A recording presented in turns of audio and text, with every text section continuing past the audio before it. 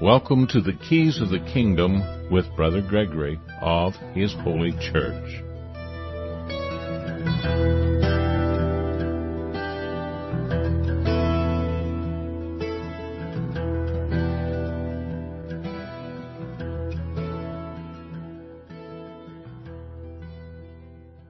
Well, welcome to Keys to the Kingdom. I'm Brother Gregory, and we're going to talk about the Kingdom of God, and we're going to talk about Christianity, and we're going to talk about specifically religion. We're doing a series. We're about in the 11th section of that series, and we're revealing a great deal of stuff that people thought they knew about and are finding out that they didn't know as much about it as they thought, that they believed. And in the last session we talked about this idea of religion and how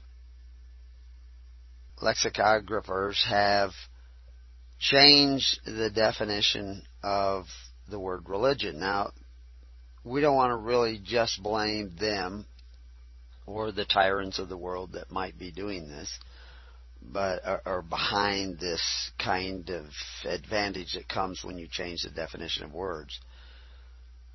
Because the responsibility really lies with us. We allow the word to be changed in our own minds, and this is something that repeats itself over and over again in history. And those of you who have read the book Thy Kingdom Come see that this idea of the altars of stones, a gathering of stones was a gathering of friends, men you trusted, and they had a particular job. And they fit together without being hewn, without being regulated. And when you gave your sacrifice on those living altars, you gave them for a purpose. And you gave them up entirely. They were burnt up to you. And then this was a way in which society bound itself together by faith, hope, and charity in the perfect law of liberty, so that society would remain free. Now, you wouldn't know that with the modern interpretation of the Old Testament, that have twisted the meaning of words. Yet the words are still there, and one of the beautiful things about Hebrew language is that the words are based on letters put together, much as the ideograms of Chinese and Japanese, so that the letters themselves have meaning in the words. And once you understand the meaning of those letters, and you can think left brain, right brain, you can go back and read the original language and you say, well, this word has to do with this, or this word has to do with that. And these are concepts, and the order of the word, letters in the word tell you something about what the author is trying to say. And so when men come along and try to twist those words to mean something else, and often, they're not always twisting them to mean something else. In the Hebrew language, they would always have a metaphorical meaning to a word as well as a substantive meaning to a word, such as reins, the reins of control of something. To be able to control something was the same word for kidney. Kidney was associated with reins of control, and the same word for liver is the same word for to fatten or enrich. And of course, if your liver is unhealthy, you're not going to be getting fat. You're going to actually probably be getting skinny, or you might get puffy, but you're not going to be well. And so the fact that they have the same word for these two different meanings, one is an actual physical liver you can hold in your hand, and it's a physical object, and the other is this idea of fatten or enrich. And that's why they say, honor thy father and thy mother. That word honor is the word liver.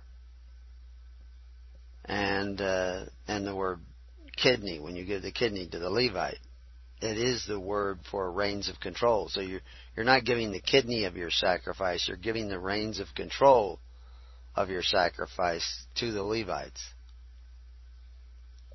And just as in some languages, the words for money had to do with something that was considered commonly of value in that community, in that lifestyle. Sheep were considered of value. So when you're giving, they talk about giving sheep, because at first they were only shepherds. And that was where all the value. You had 10 sheep, you were so wealthy. If you had 100 sheep, you were so much more wealthy. So sheep represented wealth in idea, in concept, as well as in reality. And so this affects the language as well. And when they're trying to give you you go back to, I don't know if it's the Life of Brian or whatever it was, but, or the Holy Grail or whatever, one of the John Cleese's deals where these guys are standing way off listening to the Sermon on the Mount, and they hear Jesus say the part where he says, "Blessed are the peacemakers," and they can't quite hear it, and it sounded like he said, "Blessed are the cheesemakers." And he says, what does that mean? I don't get what that means. And then, of course, somebody standing by, I believe it was John Cleese, is going to explain it. And so he begins to explain it, and you think he's going to say, he's not saying cheesemakers, he's saying peacemakers. But no, he says, he doesn't mean cheesemakers. He means the manufacturers of all dairy products. And so you realize that, well, the first guy got it wrong because he didn't hear it right. The second guy got it wrong because he's an idiot. And this is what we do when we go about trying to figure out the sacred scriptures. Sacred scriptures have been inspired by the spiritual sacredness of the Creator of God, wherever you find those. And the Bible may not be the only sacred scriptures. There may be a lot of others. Obviously we're His holy church, so we're going to focus on the Bible. But we're going to take a look at it from a spiritual point of view, because I don't believe you can understand the revelations of the Bible without personal revelation yourself. There is so much distortion and lies and twistings out there that you cannot understand the Bible without divine revelation. People say it interprets itself. Well, no, language is such a big part of interpreting what you're reading. And then knowing the history of the time and what they were talking. If you didn't know who Caesar was, if you didn't know he was the emperor of Rome, and they talk, give to Caesar what is Caesar's, maybe you think they're talking about some guy down the street who runs a pizza parlor. I mean, you have to have peripheral knowledge of the time, knowledge of the era, knowledge of the language, in order to read the Bible and understand what the authors were meaning. And I believe that you have to have knowledge of the Holy Spirit in order to understand that. And there's a great many people out there preaching what they believe is the gospel, and they don't have the knowledge of the Holy Spirit, and so they twist and they turn peacemakers into cheesemakers, and then cheesemakers into the manufacturer of all dairy products. I mean, they get so far away from the simplicity of the gospel and there are people out there actually saying that Paul preached a different gospel than Christ, a different gospel than the apostles. Even though the apostles talk about, Peter anyway, talks about Paul being one of the brethren, and he's going to talk to you about things that are difficult to understand. He knew what Paul was saying. Yeah, and we see the adjustment in their own thinking as they begin to re-examine in prayer, seeking that divine revelation, which we will probably get to in either the end of this show or the next show, talking about what divine will is. How do you know what the divine will is? Just read the Bible? Lots of people read the Bible and they come up with different conclusions. And some of them are very smart people. But it's not given unto them to know what is written there, what is really being said there, because they don't have Christ in their heart, that anointing of the Father in their heart, that divine inspiration. That's what Jesus says He's going to build His church on. Not Peter himself, but what made Simon a Peter, a rock. He knew this not because flesh and blood had revealed it to him. Well, if it's not flesh and blood who's revealed it to you, who did reveal it to you? Spirit. Divine revelation. And He says, upon that divine revelation I will build my church. So I'm going to talk to you about a lot of facts, a lot of information, a lot of things you're not going to hear anywhere else. But I'm not trying to establish what I say as an authority in your mind. I'm just giving you these facts to help you with your unbelief, because you see the truth. Some of you see the truth, and you believe, but then you think, but what about all the stuff I was taught? What about all the stuff they told me? What about what my parents said and my teacher said and my pastor said? You see, they lead you to unbelief. Woe unto them. And so I have to show you that what they said is not really true, because you didn't really have the definition. They didn't have the definition, because they didn't know the history, because they didn't know the language of the times. And so they fed you a gospel that was twisted and turned and false and leads to destruction and damnation. And so I'm not going to teach you the gospel. God will teach you the gospel, but I'll show you the lie. I have to tear down the strongholds of the mind that have been built up by false teachers in you, so that you can see the light. I have to let the light in, because you cannot see it, because darkness covers your mind with false information. So anyway, we said in the first part of the series, we showed you how this word religion was hijacked by these lexicographers and from the time of the Constitution. Because at the time of the Constitution, the definition of the word religion was much different than it is today. Today, it's a set of beliefs. 100 years ago, it was an outward act that expressed your belief in God or gods. And the definition today, it's a set of beliefs concerning a superhuman agent or agencies. And they don't even mention the word God in the definition. Nowhere in the definition. This is the definition of religion. They don't even mention God. And they say the idea of a moral code, it may be a part of religion, but it doesn't have to have even a moral code. That's the modern definition. But 100 years ago, it was an outward act by which you showed that you believed in a God or gods. But you go back 100 years before that, in the definition of religion, at the time of the writing of the Constitution of the United States, primary definition is the performance of our duty to God and our fellow man. So that's much different. You know, when you go to church and you sing and you praise and you wave your hands in the air, how are you performing the duty to God and your fellow men? You call that a religious service, but it's not performing a duty to God or your fellow men. So it's not really service to anybody, but yet it's become a religious service, because religious doesn't mean the performance of your duty to God and your fellow men anymore. It just means what you think. As a matter of fact, you can save yourself by thinking a thought. You think Jesus has saved you. You think that Jesus is God and that there's a Trinity, or whatever it is that your religious group is telling you to think, and you're saved. They'll say to you, you're saved now, because you've accepted Jesus as your personal Savior. You don't know who He is or what He said or what He thought your duty to the Father, to the Creator, was. And your duty to your fellow man was. You don't even know what that is. Don't even know what that looks like. You don't know how to perform that without using a gun or a spear or a sword.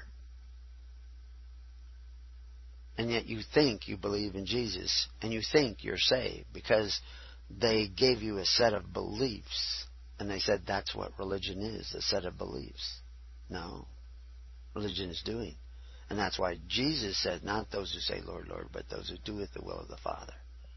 Not those who say they accept me as their personal Savior, but those who doeth the will of the Father. Do you earn your salvation by your works where God owes you?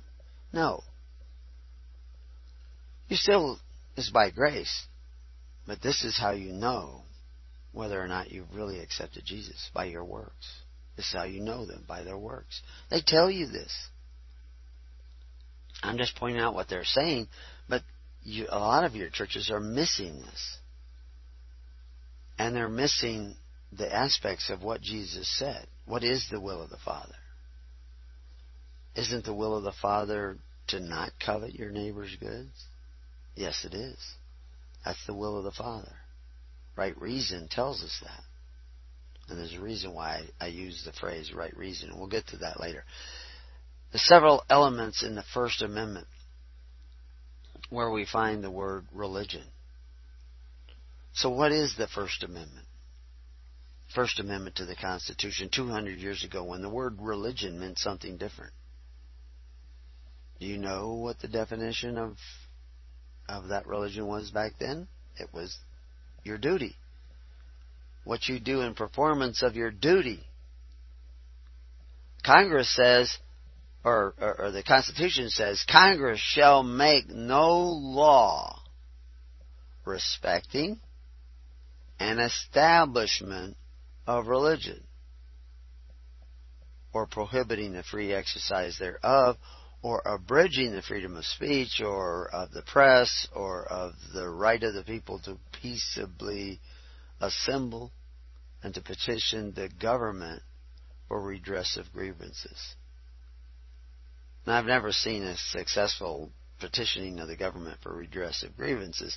Mostly I see people giving government more and more power because they ask the government to do what they should be doing for themselves. And that brings about something called devolution, which we will get to later. So this respecting the establishment of religion or prohibiting the free exercise thereof, and religion was the performance of your duty to your fellow man. So they can't make any laws that make you perform your duty to your fellow man. And what would that duty be? I mean, clearly Jesus talks about the Good Samaritan who helps out somebody in need. Clearly the Bible is talking about helping out widows and orphans and needy of your society. Clearly that was done through charity. You made an offering to help out somebody. Taking care of your parents. Honor thy father and thy mother. Fatten. Liver thy father and thy mother. Like we talked about. That's the word there. Do you see? Honor is the word liver, which means also to fatten. To enrich thy father and thy mother. Because the father and thy mother is the head of thy household. Even when you go out and get married, who do you ask permission to get married from? Your father. And then he gives you permission. In a frank marriage, you go get married. Now you're husband and wife. But your father is still your father. He can't rule over your husband and wife relationship. But if something were to happen, you would go back to your father and say, I have a need.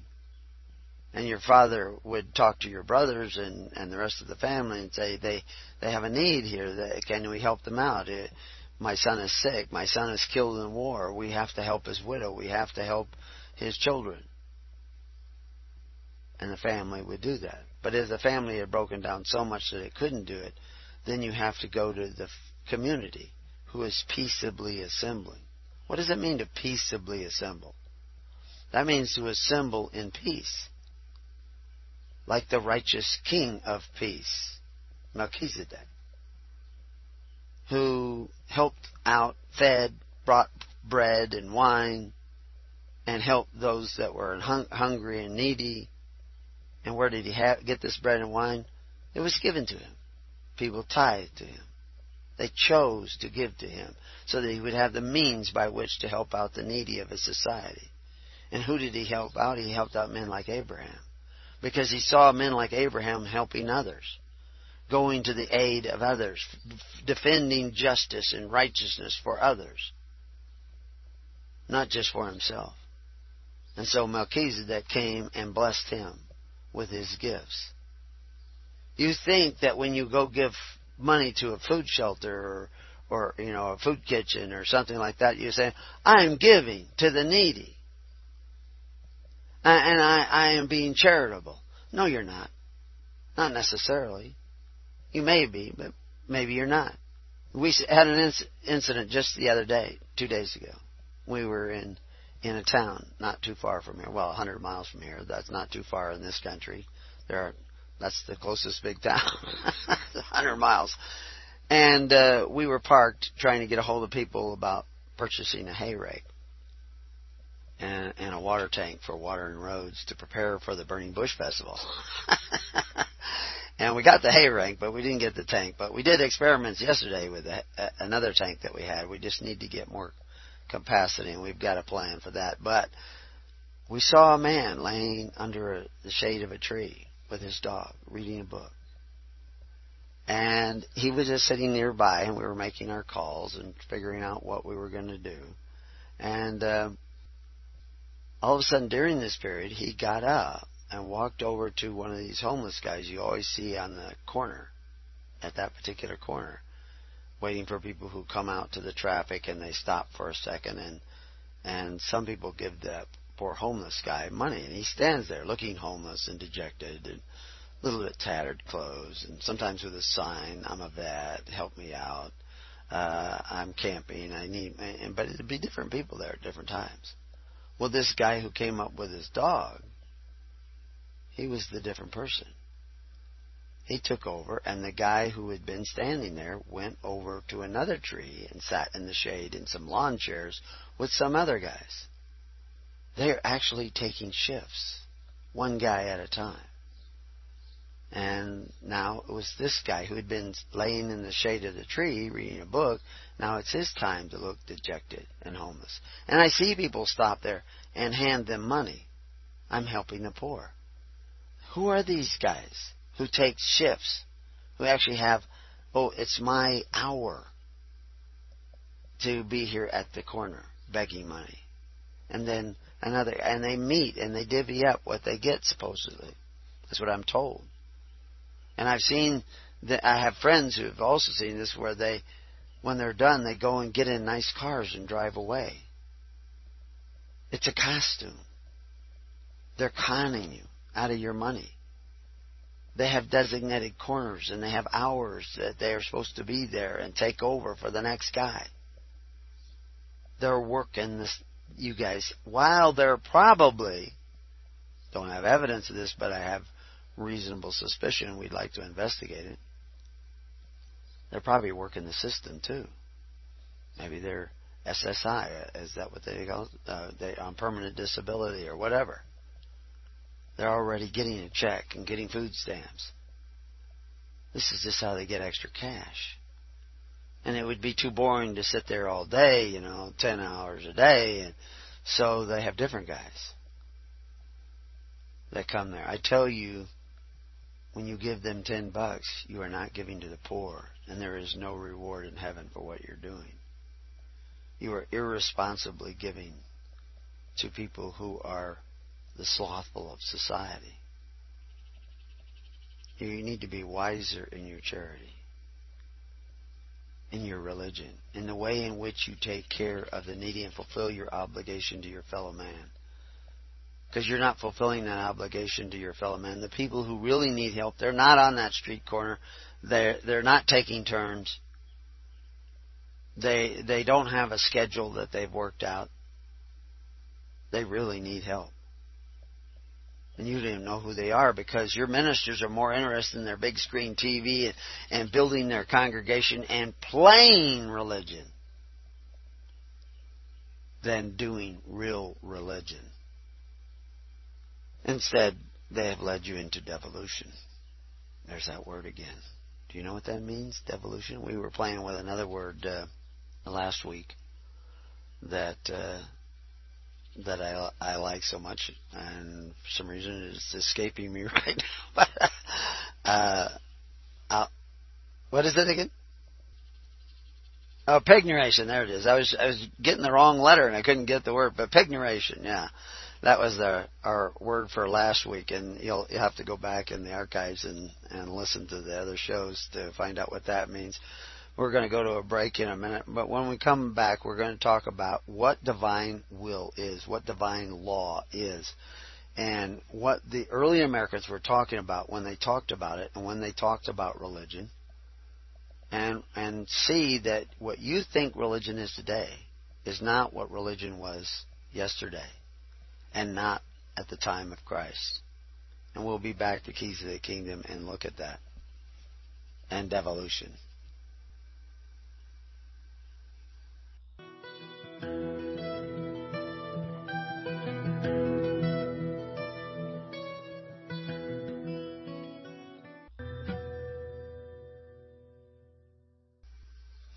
Well, welcome back to Keys of the Kingdom. Now, if you went to look up the word definition for the word devolution, which we're talking about, which really is what the book Covenants of the Gods is really about, although it never uses that word.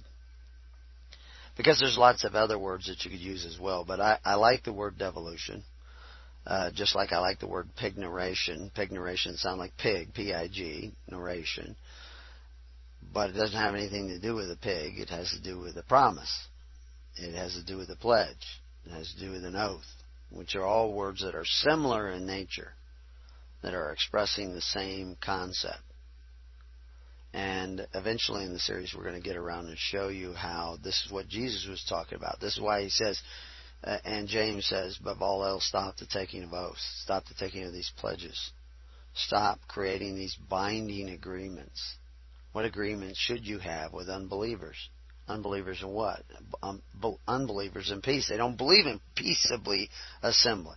You think that a democracy is a peaceful assembly? A democracy is not a peaceful assembly. A democracy is where 51% of the people can take away the rights of the other 49. Because they're a democracy. They are ruled by the mob. Rather than, what was the line from the movie Patriot? Why do I want to trade one tyrant 3,000 miles away for 3,000 tyrants 1 mile away? That's democracy. And that's, of course, why democracy was so unpopular amongst early Americans. It was so unpopular even until 1927 that it was referred to as a bad form of government in your military training manuals in 1927. But by 1945 it became a good form of government that you should die for. How did it do that? Somebody just changed the definition. They said, well, it doesn't mean that anymore. Now it means this. This is a powerful, powerful ability that you have given somebody else because you have not taken the time to be diligent in your studies. You believed what you were told, like a child being told about Santa. Learn from that lesson. Don't be deceived. Here, I'll give you a bunch of definitions of devolution. One is, if you go to the London Sonoma Educational Essay, in the glossary, it talks about devolution being a reversal of evolution, a return to past forms. Devolution. There's actually scientists that are, most of your cows actually come from a wild bovine that lived in northern Germany at one time, and it was an impressive muscular creature, horned and rather dangerous probably at that time because it was wild. I mean, it would attack wolves and survive in difficult times, and it did so more by its ability to destroy its opponent and fend off the dangers, of a ravenous dog-eat-dog environment of the North Woods. They're actually in the process of trying to get back, because they're all extinct, they're trying to get back to that creature by crossbreeding existing animals to bring out the characteristics of that original one. They'll find, they'll breed a whole herd and they'll see, okay, this one shows some of the characteristics of that past breed of bovine. And so they'll take that one to a selection or herd process, and they cull the ones that look domestic. See, for years they culled the ones that were wild and ferocious, and until they ended up with a Holstein dairy cow. And that's selective breeding because of this combination in genetics. Well, they've been trying to breed it back to bring back that originally bullocks that was this wild cow that looks like something, out of Spartacus. I mean, they're a very impressive animal, but they're not a domestic cow. But anyway, so that's one definition. reversal of evolution, to go back to the way something else, the way it existed before. Okay, another term is continuing the process of degeneration or breaking down in contrast to evolution. So now that's a little different. They're saying it's in contrast to evolution. They're breaking down or degenerating. Well, in the case of producing the bullocks, they're producing a very impressive animal. It's just not a domesticated animal. It's more. It probably still has some of the domestic characteristics because it is still probably in a pen. They don't have it out there fighting wolves off, and so it's not going to turn on those ancient DNA genetics that made it what it really was. But it's starting to look more like the ones that they used to exist. But here, this definition says it's actually a degeneration in contrast to evolution, which is supposedly an improvement, if evolution was really true. You know, evolution is not, you're not really evolving by taking dogs and breeding dogs and saving all the fastest dogs until you have a dog that can really run fast. It's not evolution, as they are insinuating, where you know, a dog becomes a cat, or a cat becomes a bird, or, you know, whatever. That's, you're changing whole species rather than developing. And of course, that's really what Darwin talked about mostly at the beginning. This idea of evolution was that because of environment, you know, animals would change. And that this lizard over here is related to this one over here, but this one's real small because of diet, because of where it lived. They survived better if they were smaller. And this one over here survived better because it put on fat or whatever, because it had a different environment. And that's real. That's not really evolution of species to species. It's still the same species. It's just certain traits are turned on. Anyway, back to another. Devolution is the delegation of authority and duties in the later 20th century, the movement to decentralize governmental power in Scotland and Wales in the UK. A bill for the creation of the Scottish Welsh Assembly was introduced in 1976 and rejected by the referendums in Scotland and Wales in 1979 in the Labour movement. Well, that devolution, that word was used way later, and it's an idea of decentralizing power, which is kind of interesting because most of what you see in history of devolution is the centralization of power. But they're actually using devolution to talk about decentralizing power, to go back to where there was a less central government. So it's not that that word is wrongly used there, it's used differently. It shows you that depending on when and where and who is using a word, it may have a different definition.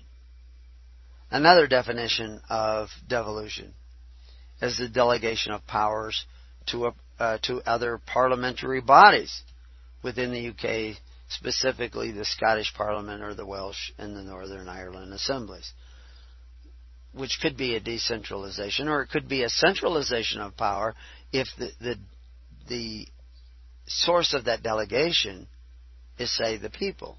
And this is the important aspect of that word. If the king, who has supposedly all the power, is delegating power to these other assemblies, or if the Parliament of the UK is delegating some of its power and saying now the Scottish Parliament and the Welsh Parliaments will take care of it, they're decentralizing. But like I said, most of the time that word is used in the centralization of power. But so where does power come from in government? It comes from the people, because the people were created by God and delegated certain powers by God. And whether you believe in God or not, power still comes from the people. They create the nations. They create the governments. They give power to governments. Governments did not create people. People created people before governments existed. So all power comes from the people. And if they delegate their personal power to the government, then they have centralized power. And by definition, that is devolution. But there are more definitions to the word devolution. And one of them is as a noun in legalexplanation.com. The definition of devolution is through the automatic operation of law, a transfer of title to real property. Now, the interesting word there is automatic operation of law. The transfer of title to real property. Automatic. You do something, automatically power is transferred. You don't have to decide to transfer the power. You just do this, power is automatically transferred. Second definition in the same location is the transfer from one person or government to another of rights, powers, or public or private office. Transfer of one person to or a government to another of rights. Now, since all rights begin in the individual, the office of man. Now, let's make that. Now, that's, people don't like office. Office is a person. But, and we'll see later in some definitions of natural liberty, that the office of man, that's what you are. Man, mankind, whether woman or man, that office has powers granted to it by its creator. And a man can take the powers of those office and delegate it to another. But if he does certain things, it can automatically be delegated to another, and that's called devolution. In ecclesiastical law, devolution is defined. And, we have this in the article that will be associated with these recordings, one of which has already gone out to News with Views, will be published shortly, and then a second one that's still in process, is devolution. The transfer or forfeiture, that's that automatic word, of a right and power which a person, we're all persons, we're either members of society or members of a corporate society, and people don't want to be a person because a person is a member, but by being alive, you are a member of mankind.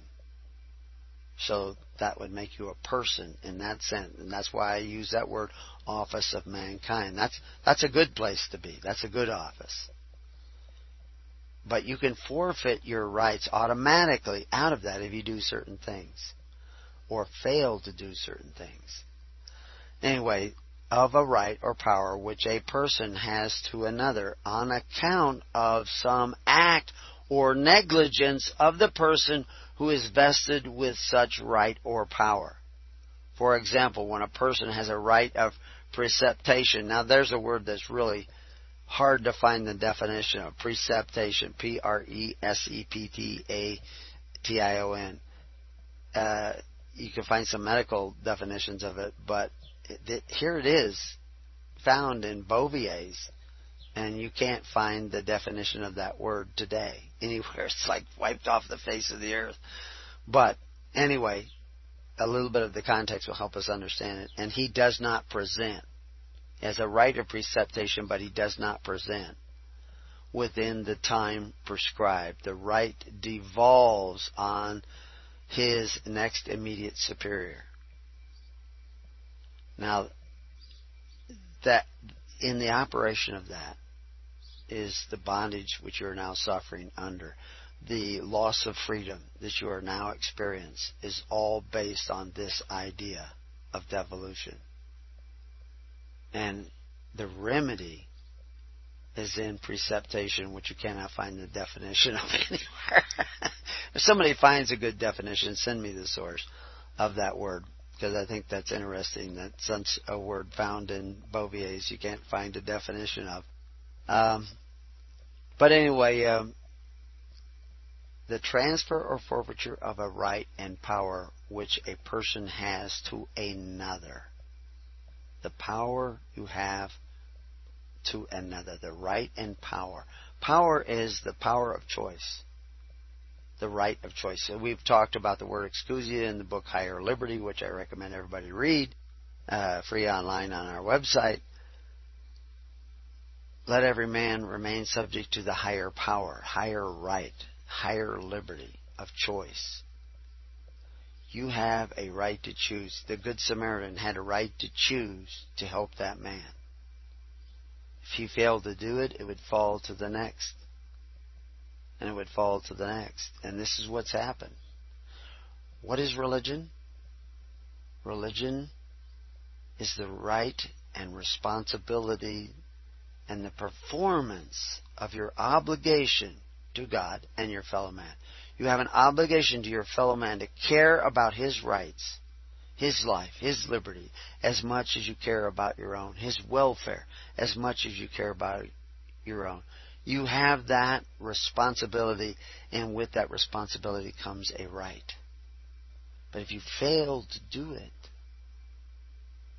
if you fail to fulfill that right, that responsibility, that obligation, that duty to your fellow man, within a time prescribed by reason, the right devolves on his next immediate superior. Who is your superior?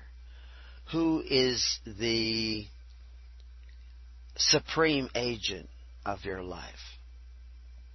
It's the government. The governments you have created. They take care of the widows and orphans and needy of your society because your churches are too busy singing.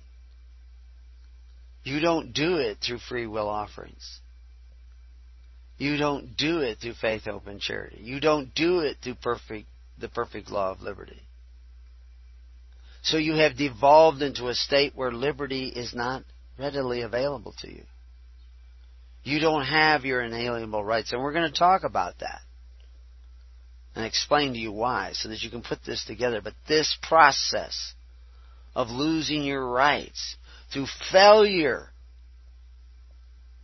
of talking about and acting upon religion, which is the fulfillment of your obligation to your fellow man, not what you think, not a set of beliefs about trinities and Bhagwans and Buddhas and what have you.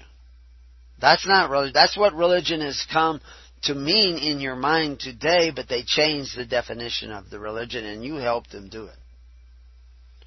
You have devolved the definition of religion, and you have devolved yourselves because you failed to meet your responsibilities to another.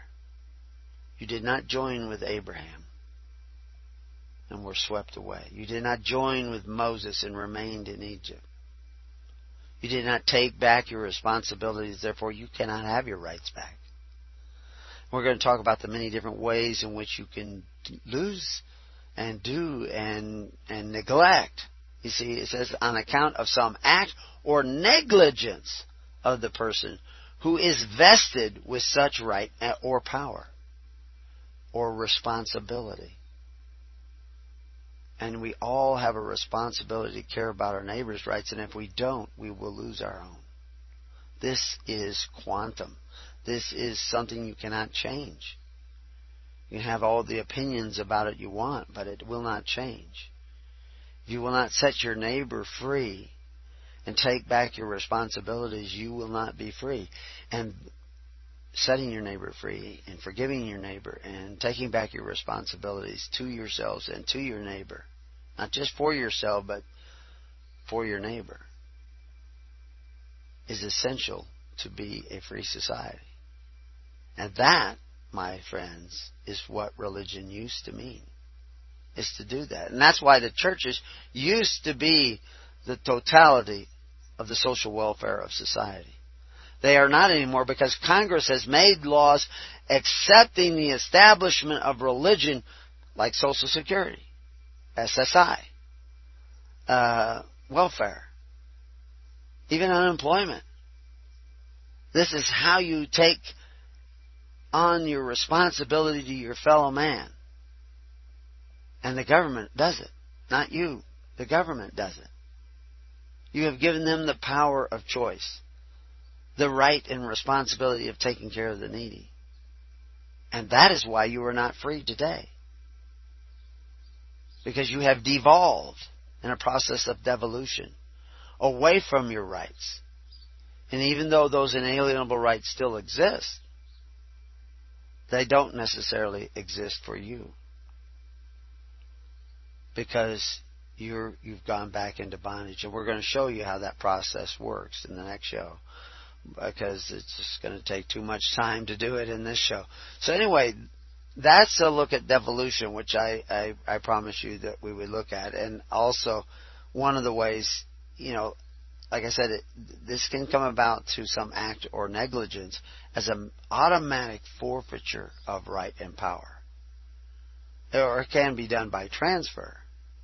And that transfer is that process of pignoration, where you become a pig nation. For as in an absolute government, the king is law. This is Thomas Paine. He says this, and we're going to talk about this again in the next show. So in free countries, the law ought to be king, and there ought to be no other. But now when I say law, what are you thinking? The law.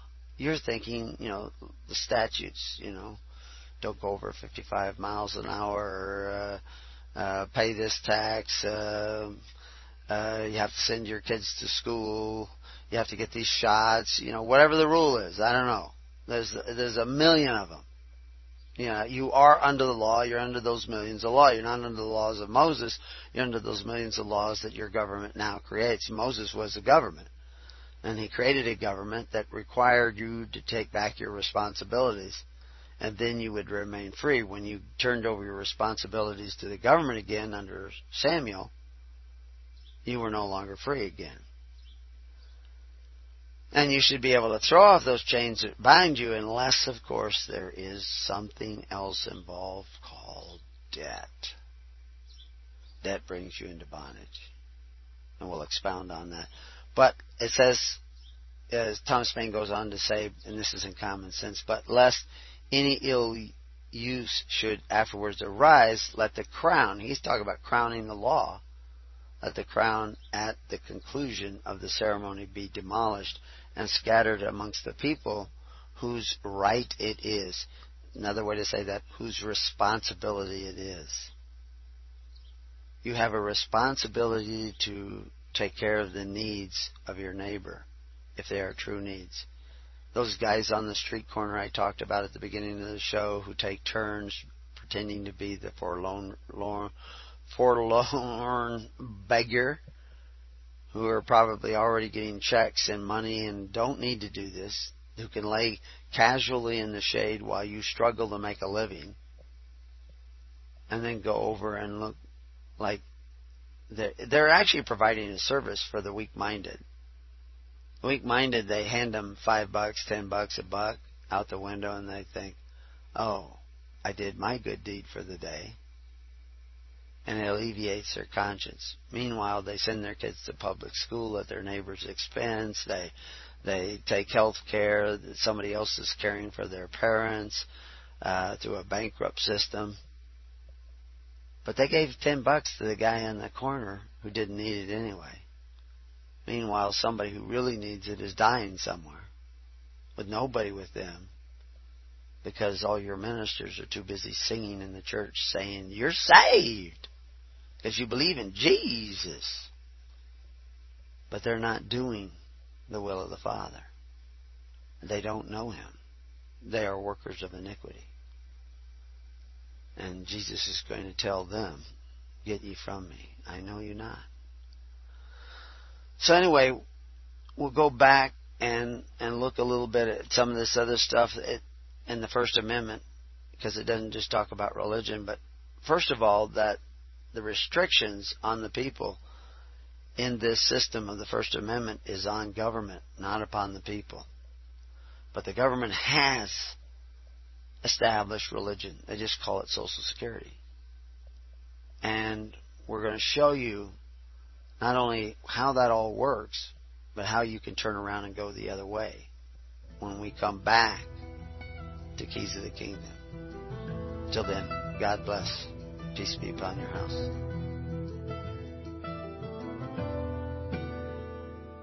You have been listening to The Keys of the Kingdom with Brother Gregory of His Holy Church.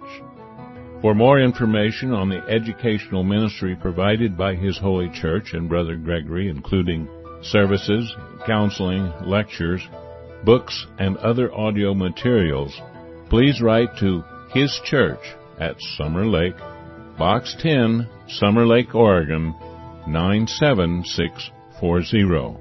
You can also find us on the web at www.hisholychurch.net.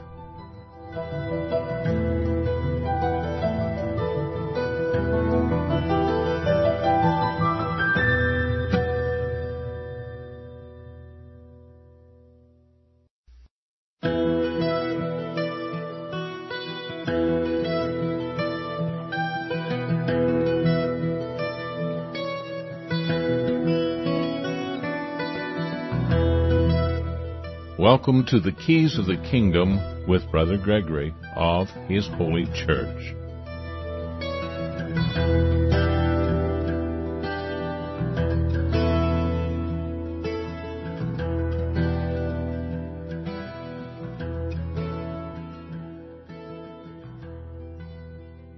Well, welcome to Keys to the Kingdom. I'm Brother Gregory, and we're going to talk about the Kingdom of God, and we're going to talk about Christianity, and we're going to talk about specifically the loss of rights, the loss of access to rights, based on your devolution because you have neglected, or sometimes overtly affirmed, that you are giving power to someone else to do jobs that you should be doing.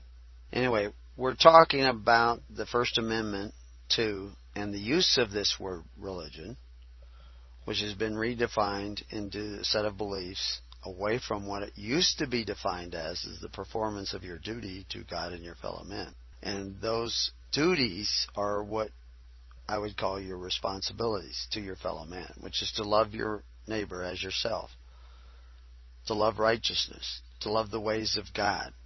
That's your duty. And that was what religion was. Religion was how you did that. And we explained in earlier shows that there are two religions. The religions that do that through faith, hope, and charity, and the religions that do that by force. Most people don't believe that you could have a society that operates entirely by faith, hope, and charity. But unless you have such a society that takes care of these duties by faith, hope, and charity, you will not have a society that is free. You will have a society that is bound. And the devil loves that, the adversary of God, the adversary of giving men the right to choose, loves it and believes that you can only have a functioning society if you force people to do what is right. You make them do what's right. You know, the rich should support the poor, but he wants to make the rich support the poor. He doesn't want to give the rich the right to choose to support the poor. Problem is, if you take away the right of the rich to make that choice, you lose the right to make that choice too. And they can take away from you. If they can take away from the rich, they can take away from you. You've crossed a line, a quantum line, where now a new set of laws applies to you. A law you made, a law that you established through devolution. And now you follow the ways of the devil and you want to force your neighbor to do what is right in your own eyes. And don't trust in God. And don't trust in God's ways. And yet you tell me you believe in Jesus. No, you don't. That First Amendment was to limit the power of Congress to make a law respecting the establishment or prohibiting of the free exercise of religion, which meant the real piety in practice consisting in the performance of all known duties to God and your fellow man. And the word piety in practice is also defined in Bovier's in relationship to religion as the exercise of love in obedience, in the performance of services as a duty to God and your fellow men, according to some moral code resulting from some call, divine law, or the will of God. This code of divine law or the will of God. So what is that? Now if I mention God and divine will, you think, oh, that's religion. I don't want to have anything to do with religion. But is that really religion? In the last show, I quoted Thomas Paine from the Common Sense, which I think we have Common Sense up on, if you go to our outline page on hisholychurch.org, I think you can find a copy, but you can Google it. Common Sense quotes the Bible extensively, and Thomas Paine is not one of your religious figures of the early American Revolution, but yet he's quoting the Bible because he wasn't so immersed in what you call religion today. He was immersed in what religion was back then. And there were times in his life where he needed the help of religion. He needed assistance because he wasn't always well-to-do. He depended on other people a lot of times. But anyway, in this Common Sense, he says, where say some is the King of America? I'll tell you, friend, he reigns above and doth not make havoc of mankind like the royal brute in Great Britain. How does God reign from above? Isn't he to write his laws upon your heart and your mind, each of us individually? There were no kings in Israel. People say, well, yeah, but look at what a fiasco that was. Well, look at the fiasco that the kings were. Your choice of having a king make the decisions for you is a rejection of God. It's very clear in the Bible. Moses was leading you back to a place where you could exercise that responsibility and not neglect, not devolve, but you could still have that choice of devolving, neglecting your responsibilities to your fellow man in pure religion, and decide to have the impure religion of forcing your neighbor to help you meet those obligations. These are the two distinctions.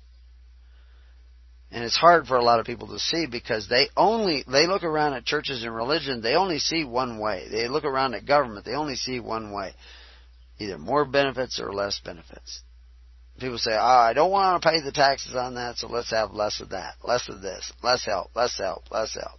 Other people who want more help. No, let's have more help, more help, more help, more help. More benefits, more reward. So you have these two opposing ideas, but the reality is the answer is in neither. The answer is to take back your responsibilities and become the social welfare system of society that actually functions by faith, hope, and charity. Will it help everybody? Not in the way they want, necessarily. You know, the poor says, give me, give me, give me. Well, I've seen children who want to say, give me, give me, give me. I don't give them everything they want. I want that candy. No, you can't have that. It'll spoil your appetite. I want free food. No, you can't have that.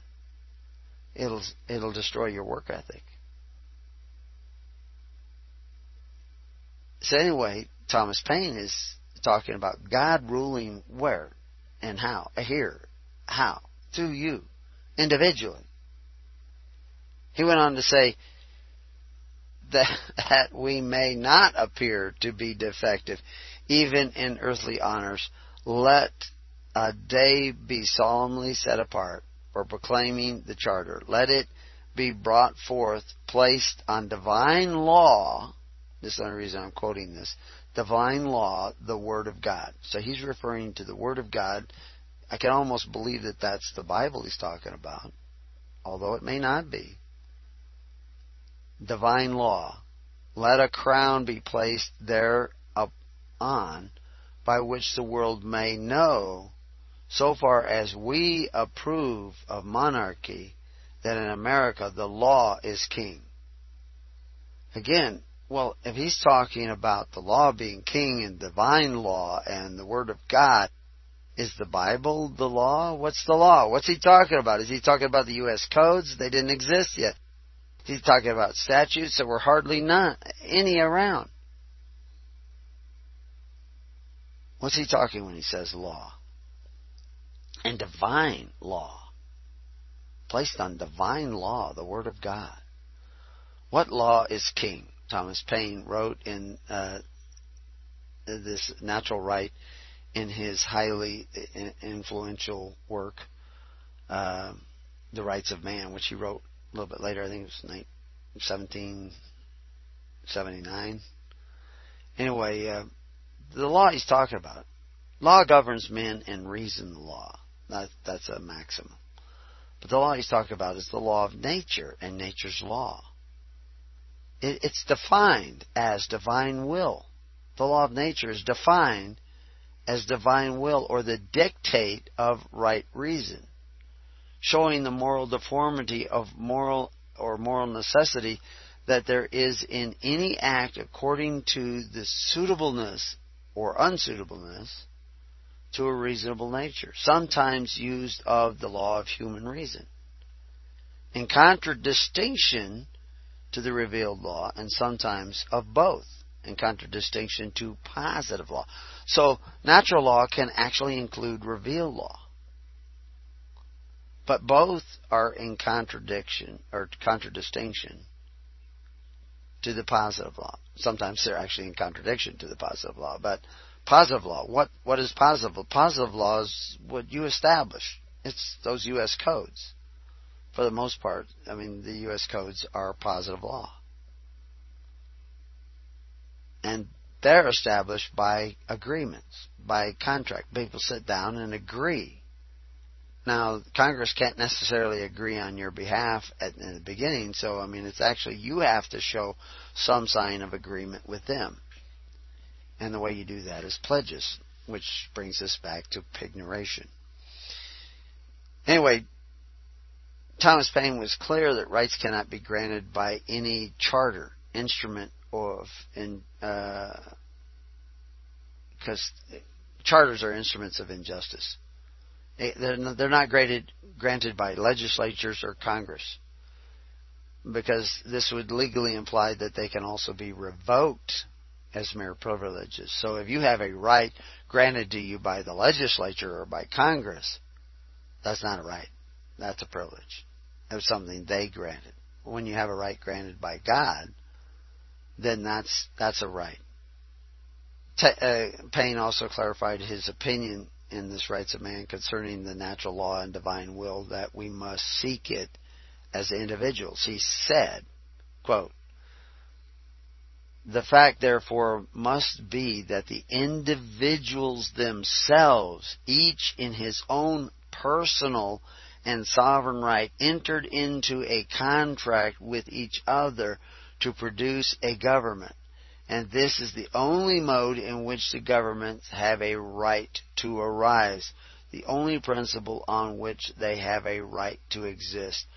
When we the people first gathered together and signed the Constitution, we the people consisted of those names at the bottom of the sheet of paper we call the Constitution. They had no power to sign on your behalf. You had not delegated them the power. Even the states that sent them as delegates from the individual states had not given them the power to create a new document. That's why the states had to vote on it. They had to decide, are we going to go along with this new document? And many of them decided. But they had already agreed that they would not have any changes to the original Articles of Confederation without unanimous agreement, and they didn't get that, and they implemented the Constitution anyway, which was a violation of law by contract.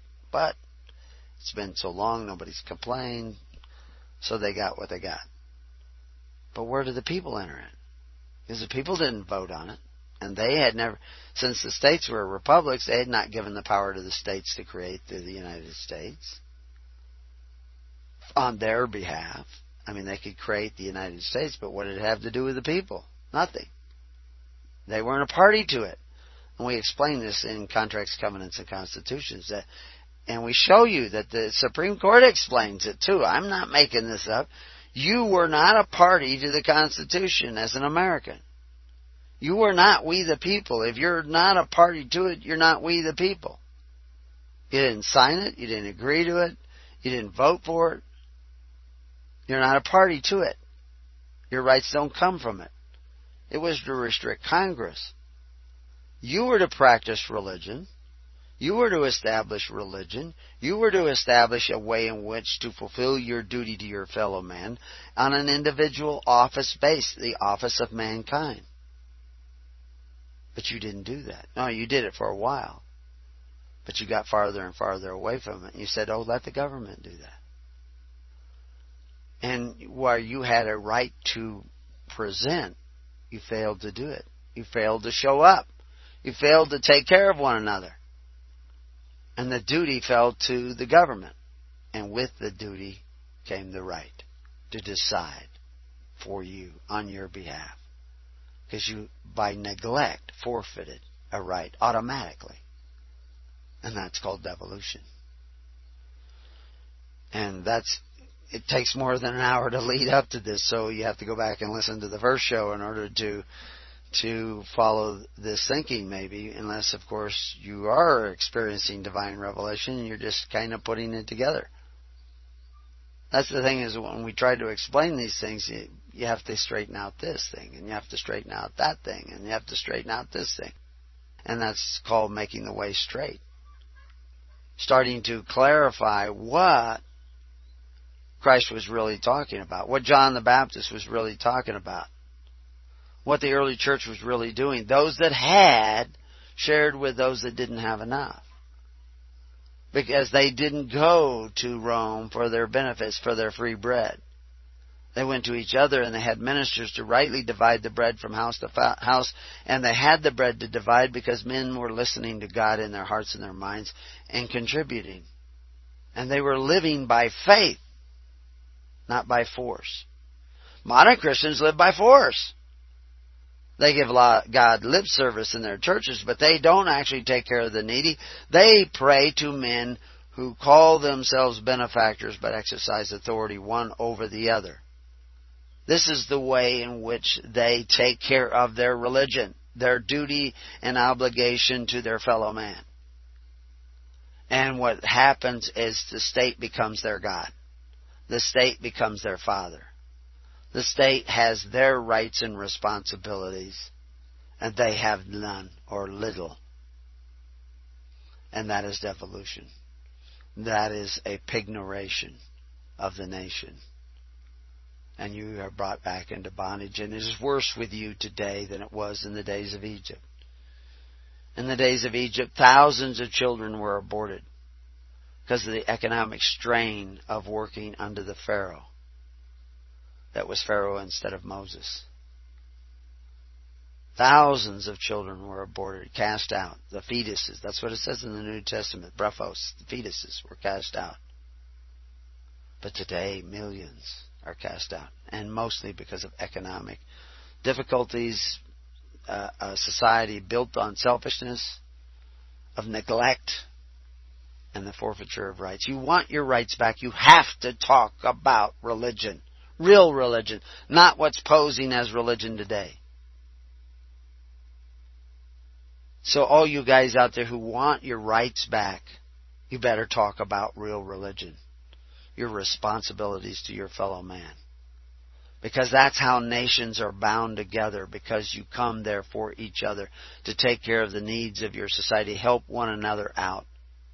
Tornadoes, floods, earthquakes. You need to come together. It said those who had funds, wealth, shared with those that didn't have enough. They chose to, in a way that strengthened the poor.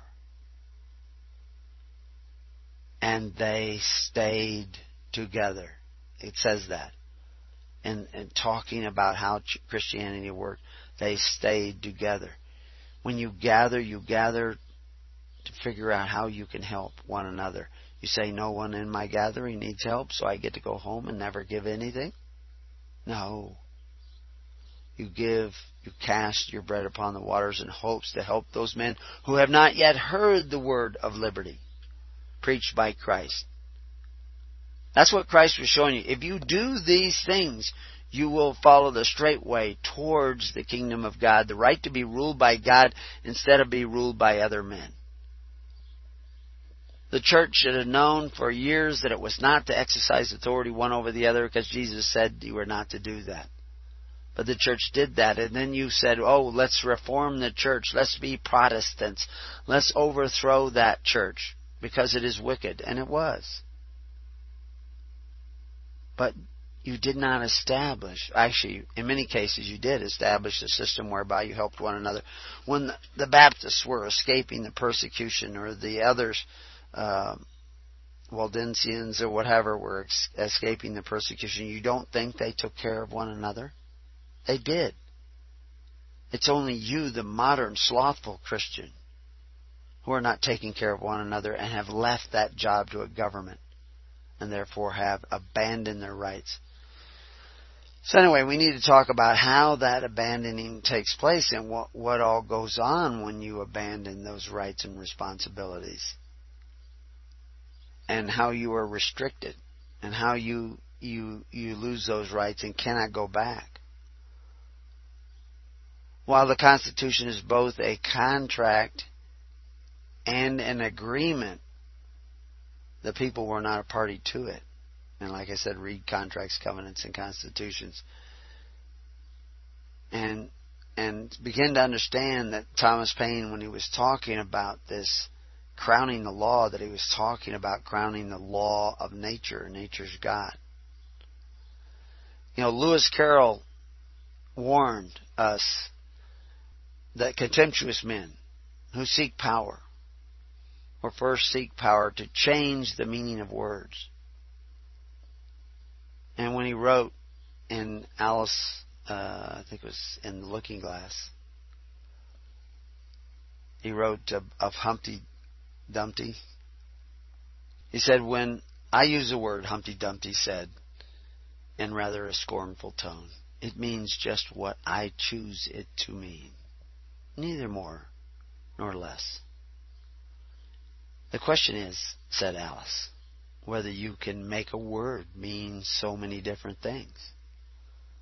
The question is, said Humpty Dumpty, which is to be master. That is all. You see, that's how they get control of you. You have a contempt. Many of you who are seeking freedom have a contempt of religion, and what you are really contemptuous of is the slothful, avaristic, self-indulgent, false, apostate church, feigning a belief in Jesus Christ, but not actually doing what He said. Jesus knew that the people could not be free unless they took back their responsibilities.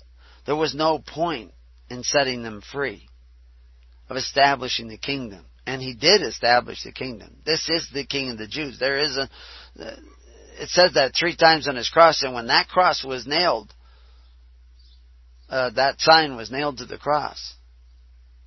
Official document of Rome. Jesus Christ is King. His ambassadors, His apostles could now form a government in free assembly. And it was free assembly because Jesus said, you are not to exercise authority one over the other, but yet you still have the responsibility of feeding His sheep, taking care of them, rightly dividing the bread from house to house. What was the prayer? Give us this day our daily bread. Give us what we need if we cannot produce it ourselves. Help us out when we need help. How did they do that? The early church did it through faith, hope, and charity. You don't do it through faith, hope, and charity in your churches today. You do it through the government. Because you have devolved from what the church was to what the church should not be. A system of thinking they're saved rather than being the salvation not only of each other but of the world. That is what Christ came to do, is to save you by showing you the way. But you are not going the way. You are going a way that is in opposition to Christ. You are following the Antichrist. And I know many of you have just been fooled, and that's what we were told, that there would be a strong delusion, and we need to repent of that and turn around. And so understanding words like religion, but there's a lot of other words that have been changed over the years. The word republic. You think a republic is an indirect democracy. No, it is the antithesis of democracy. In a republic, you are free from things public. Liber res publica, and we write about that in Higher Liberty, and we have articles up on it. Samuel Adams once wrote, "How strangely will the tools of a tyrant pervert the plain meaning of words." He understood that. They would change the plain meaning of words so that you think religion is what you think instead of how you take care of one another. And if you won't take care of one another, you will not be free. Augustus Caesar even was sensible that mankind is governed by names. Nor was he deceived in his expectations that the senator and the people would submit to slavery, provided they were respectfully assured that they still enjoyed their ancient freedoms. But they did not. Augustus Caesar, the rise of Octavius was the end of the republic. People were no longer free from things public, but people were now taking free bread and benefits of society, including health care. They eventually had universal health care in Rome, but they were eventually totally bankrupt. And things began to all fall apart. You know, Mark Twain once said, "It is easier to fool someone than to convince them that they have been fooled." And the religionist is one of the hardest to convince that he is not even practicing religion. Because he says, "But I believe in a set of beliefs, so I must be practicing religion."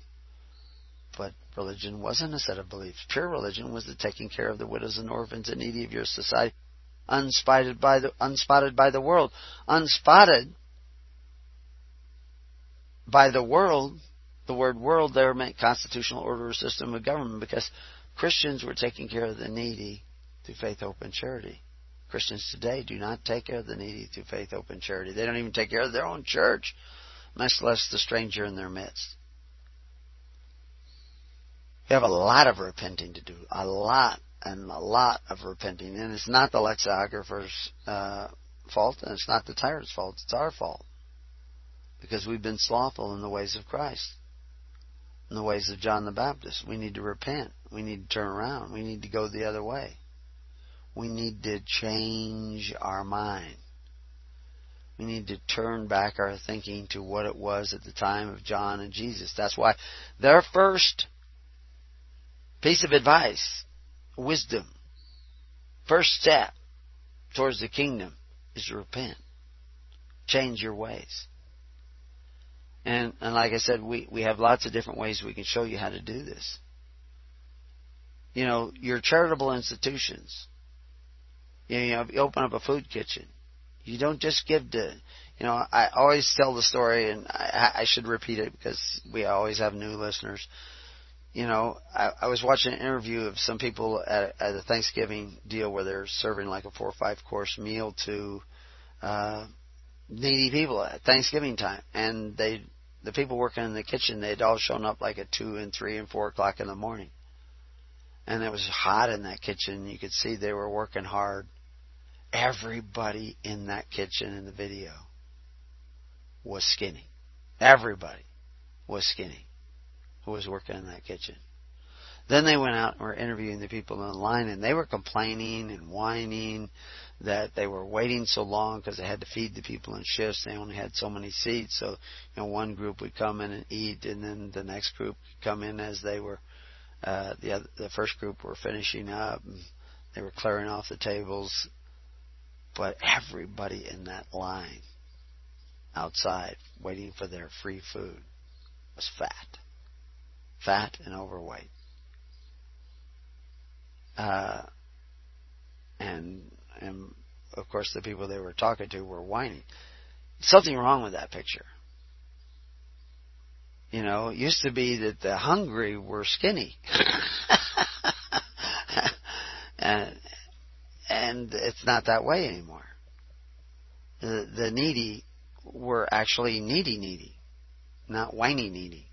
And so we need to start our own charitable organizations, but we need to be giving the poor what they need is incentive to work. incentive to contribute to society in some way or shape. Some people can't work as hard as others, and that's why they need help. But they can do something. And so therefore you have to gear your charitable institutions where there's accountability for what is being given and who is receiving and how they're receiving and what they are doing to make them the worthy poor, the ones that should be helped. Otherwise you are helping them be slothful. And if you're doing that, if you're helping the slothful be more slothful, you are sinning with your charity. Your charity is a sin.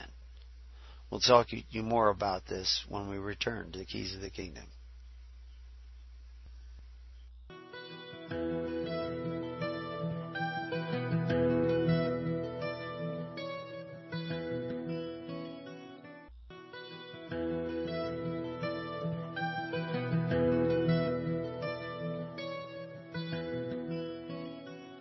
Well, welcome back to Keys of the Kingdom.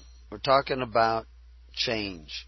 We're talking about changing your thinking, changing your mind, turning back, going back to the way God intended it originally. That changing is called repentance. What's happened is that people have changed the meaning of words so that you do not see that there is need of repentance. You do not know that there is another way. Like the word gods, it's changed. Gods meant ruling judges. It's meant the men who had the right to decide what was good and evil, and the men who had the right to put you in jail or fine you. The words that we see translated in God every day, in just your concordance it says that it was used in reference to magistrates.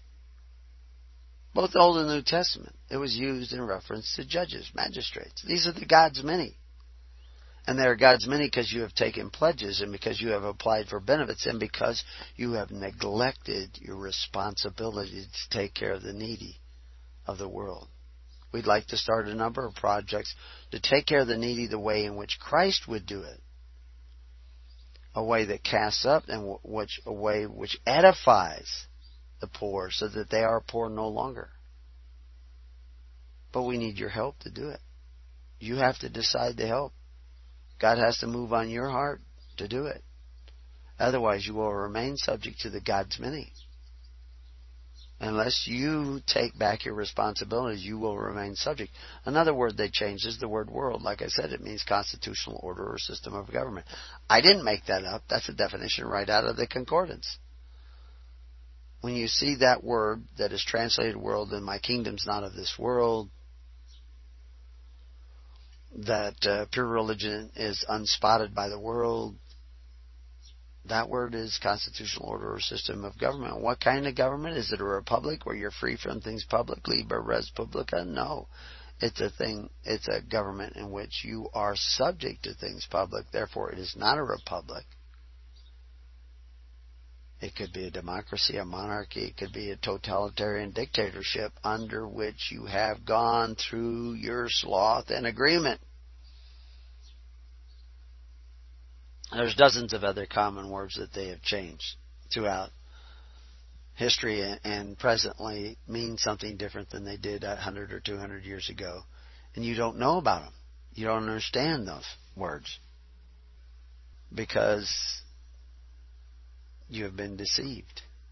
Another quote I have here is it says, neither can any state acquire such an authority over other states in virtue of any compacts or cessions. This is a case in which compacts are not binding. See, a lot of people want to say that these contacts are not binding. These contracts are not binding. These contractions of society are not binding. They say civil liberty is in this respect. I'm actually quoting from Richard Price, his observations on the nature of civil liberties in 1776. But it's printed by Duke University Press. But anyway, civil liberty is in this respect on the same footing as religious liberty. But what religious liberty is that? The liberty to take the responsibility for your fellow man? Or the one where you think a thought?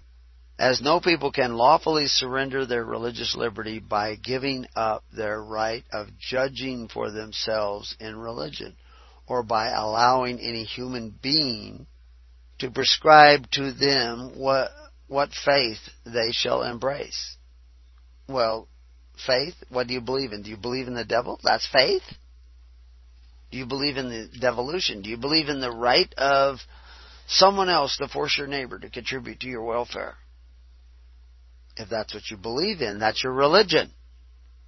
And of course that is the religion of most people who claim Christ, but Christ claimed just the opposite, so therefore they are not claiming the real Christ, therefore they are not really faithful, therefore they are not really saved. And surely they will die.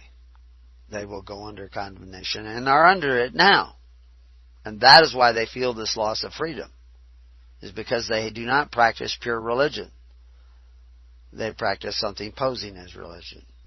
As no people can lawfully surrender their religious liberty by giving up their right of judging themselves in religion, or by allowing any human being to prescribe to them what faith they shall embrace, or what mode of worship they shall practice, so neither can any civil society lawfully surrender their civil liberties by giving up any extraneous jurisdiction their power of legislating for themselves and disposing of their property. You know, there's a line, is it not lawful to do with mine own what I will? The person writing this, Richard Price, doesn't understand what religion meant at the time the Constitution was written. And so therefore, what he is embracing today in this definition is inaccurate. He's thinking, and that's just showing you the power of the words. Although I know some of you probably didn't follow that.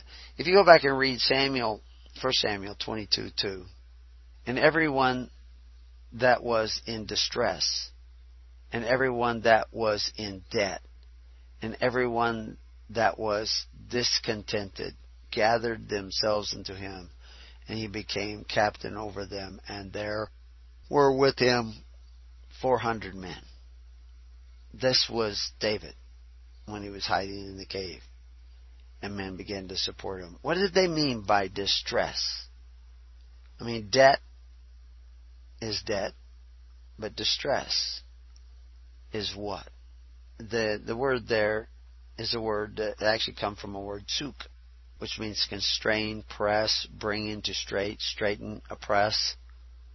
And itself is defined as straightness, straits, distress, stress, anguish. I always thought it was interesting. The word city is also, it means anguish.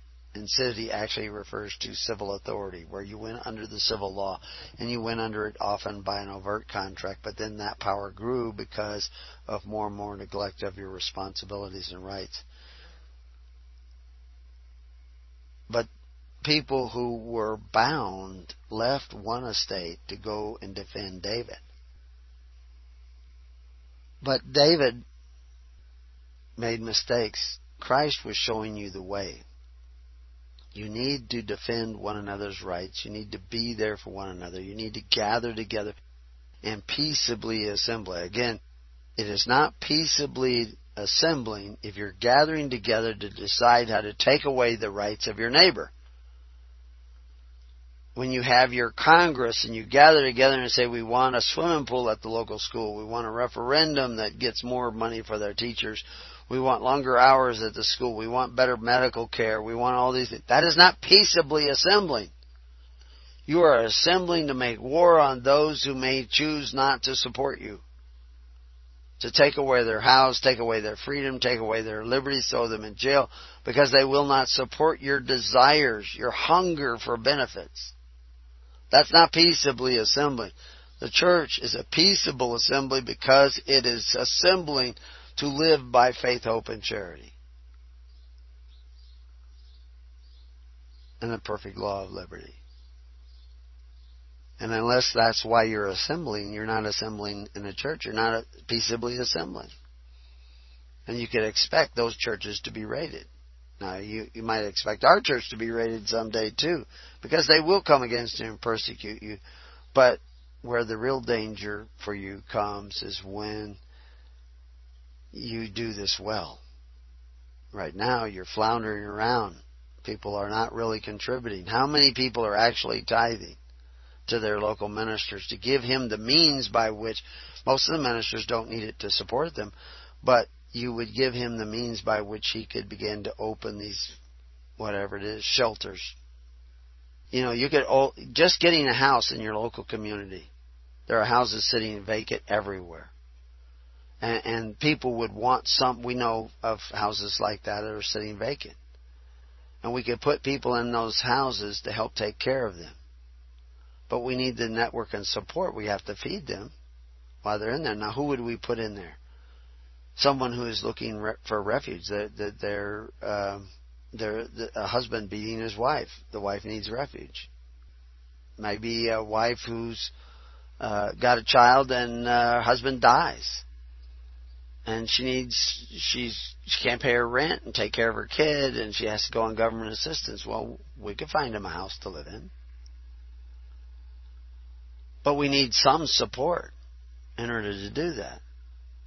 I mean, we have such things available right now, but we don't have any flow.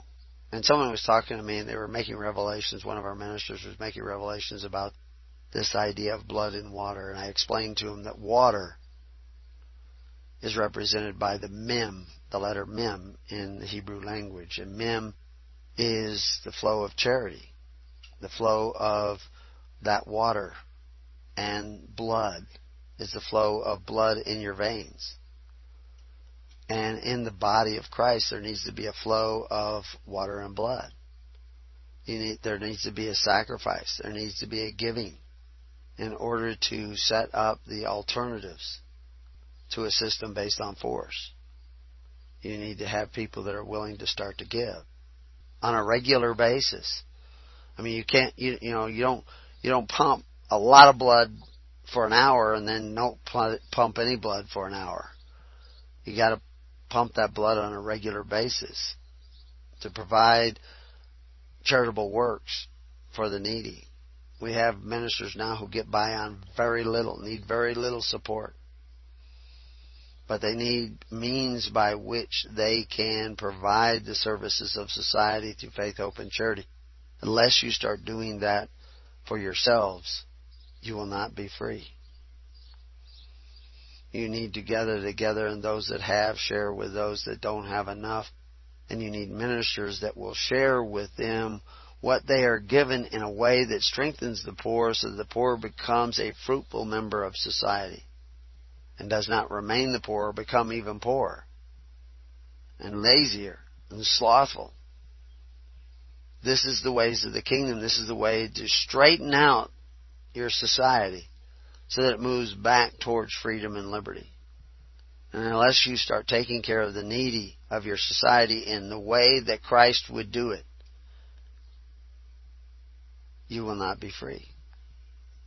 You will remain in distress. You will remain in anguish under the powers of civil government, because you leave your brother at the mercy of those altars of the civil government. You have to come. This is how you create the altars of God. You're not doing that. You're doing the contrary to that. So, anyway, we were talking about repentance. Again, repentance is turning around. There's 100 places where you see the word repentance in the Bible. Or similar word that is sometimes translated as repent. But in Matthew 3:2, you see in saying, repent ye, for the kingdom of heaven is at hand. It's not coming after you die. If it's not here now at hand, you're not going to see it after you die. It's here now. The kingdom of heaven is at hand. The right to be ruled by God is at hand. The kingdom of heaven, kingdom of God. St. Matthew uses kingdom of heaven, or words that are translated into kingdom of heaven, but it's also kingdom of God. There's no difference. Matthew is the only one where you see kingdom of heaven, but he's talking about the same places where the other Gospels are referred to it as the kingdom of God. In Matthew 4:17, he says, from the time Jesus began to preach and say, repent, for the kingdom of God is at hand. Repent, turn around, change your ways. But you're not changing your ways, you're just going to church. And the church says you're saved, so you stop looking. Start looking. Start seeking the kingdom of God and His righteousness, because Jesus said so. Because He is showing you the way to freedom and liberty under God. In Matthew 11:20 we see, then began He to upbraid the cities wherein most of His mighty works were done, because they repented not. And that's what's happened with you. You repent not. You got to turn around. He says, the men of Nineveh shall arise in judgment with their generation and shall condemn it, because they repented at the preaching of Jonas. And behold, a greater than Jonas is here, reaching to you now, and yet you do not repent. Some did. Many did not. Now I am telling you, you need to repent again. And saying, the time is fulfilled. This is Mark 1:15. The time is fulfilled. It's fulfilled. It's done. The kingdom of God is at hand. Repent ye and believe the gospel. And people say, oh, well, they didn't repent. They did repent. Those did. You haven't, but they did. And when Paul is writing the brethren, he's writing those that repented. He's not writing you unless you've repented. And you haven't repented unless you've changed your ways. Because the ways you've been going is the ways of devolution, of neglect, of lack of responsibility, of lack of taking care of one another. And they went out and preached that men should repent. Mark 6:12. Luke 13:3. I tell you, nay, but except ye repent, ye shall all likewise perish. He repeats this again in Luke 13:5. Same line.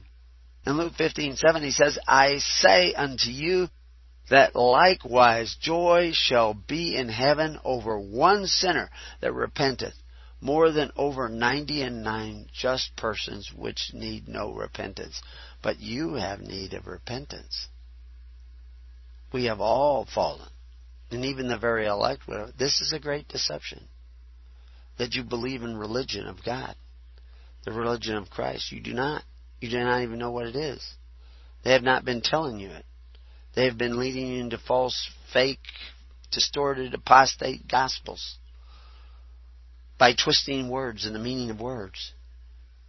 Likewise, I say unto you, there is a joy in the presence of the angels of God over one sinner that repenteth. One sinner that repenteth. Take heed to yourself. If thy brother trespass against thee, rebuke him, and if he repent, forgive him. And that's what we need to do. This forgiveness is very important, and we will talk about that in another program, about this debt thing that has brought you into bondage and bring you back to the repentance that will set you free. Then Peter said unto them, repent. Now, this is Peter. And be baptized, every one of you, in the name of Jesus Christ, for the remission of sins, and ye shall receive the gift of the Holy Ghost. When you got baptized, at that time, that's Acts 2:38. When you got baptized, you were cast out of the temple welfare system of Corban. You couldn't collect Corban anymore. If you were elderly and depending on it, you weren't going to get a dime if you got a baptism of Christ. If you were blind and you professed Christ and got baptized, you were going to be cast out. You weren't going to get any more help. They tell you this in John. This is what was going on. You get baptized and you still go to the benefactors who exercise authority one over the other, and you say you're being faithful to Christ? No.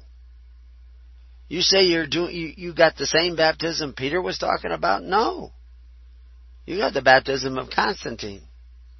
You didn't get the baptism of Christ. You're still eating at the trough of men who exercise authority, at their civil altars. You just go to church to make you feel good, because it makes you feel so good. Repent ye therefore, and be converted, that your sin may be blotted out when the time of refreshing shall come from the presence of the Lord. Because if He comes back and finds you working iniquity, forcing your neighbor to contribute to your welfare, forcing your neighbor to contribute to the free education of your children, to your health care, to your welfare, to the supreme agency of the governments you have created to rule over your neighbor, to oppress your neighbor, to bludgeon your neighbor for your benefit, Jesus is going to say, "Get ye from me, ye workers of iniquity." So that's why in 8:22 of Acts it says, "Repent therefore of thy wickedness, and pray God, if perhaps the thought of thine heart may be forgiven thee." In order to do that, you have to forgive the debt that you think they owe you in your entitlements. And say, "I will take these benefits no longer." Now, if you're taking them, I understand. Repent in your heart and start turning around and start setting up the kingdom to take care of others. If you start giving so that we can put ministers in the field to provide the benefits of the needy in a way that strengthens them, the real needy, the righteous poor, the poor seeking righteousness,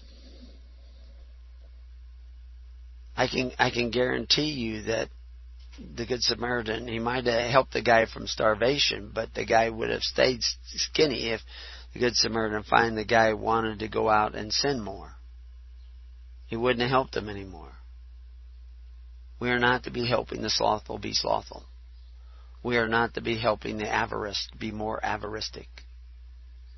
We are not to be helping the pig nation become more pigs, and for the swine to return to his mire and the dog to his vomit. We're not to help them do that. We are to help them on the way towards the kingdom, not bolster the way towards Rome. But he showed first unto Damascus and to Jerusalem and throughout the coast of Judea, and then to the Gentiles that they should repent, turn around, turn to God, His works, do the works meet for repentance. That's what we need to do. 2 Corinthians 12:21. "And lest when I come again, my God will humble me among you, and that I shall bewail many which have sinned already, and have not repented of the uncleanness and fornication and lasciviousness which they have committed."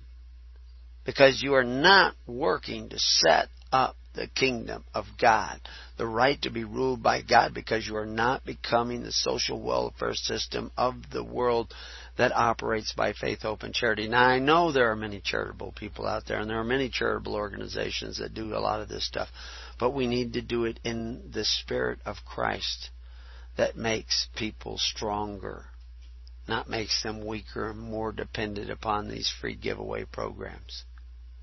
And there's a way to do that. And if you give us the means, we will show you the way.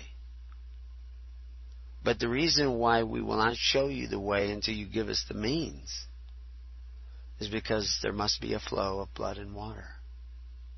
You must cast your bread upon the waters. Otherwise, you are not deserving of the answers.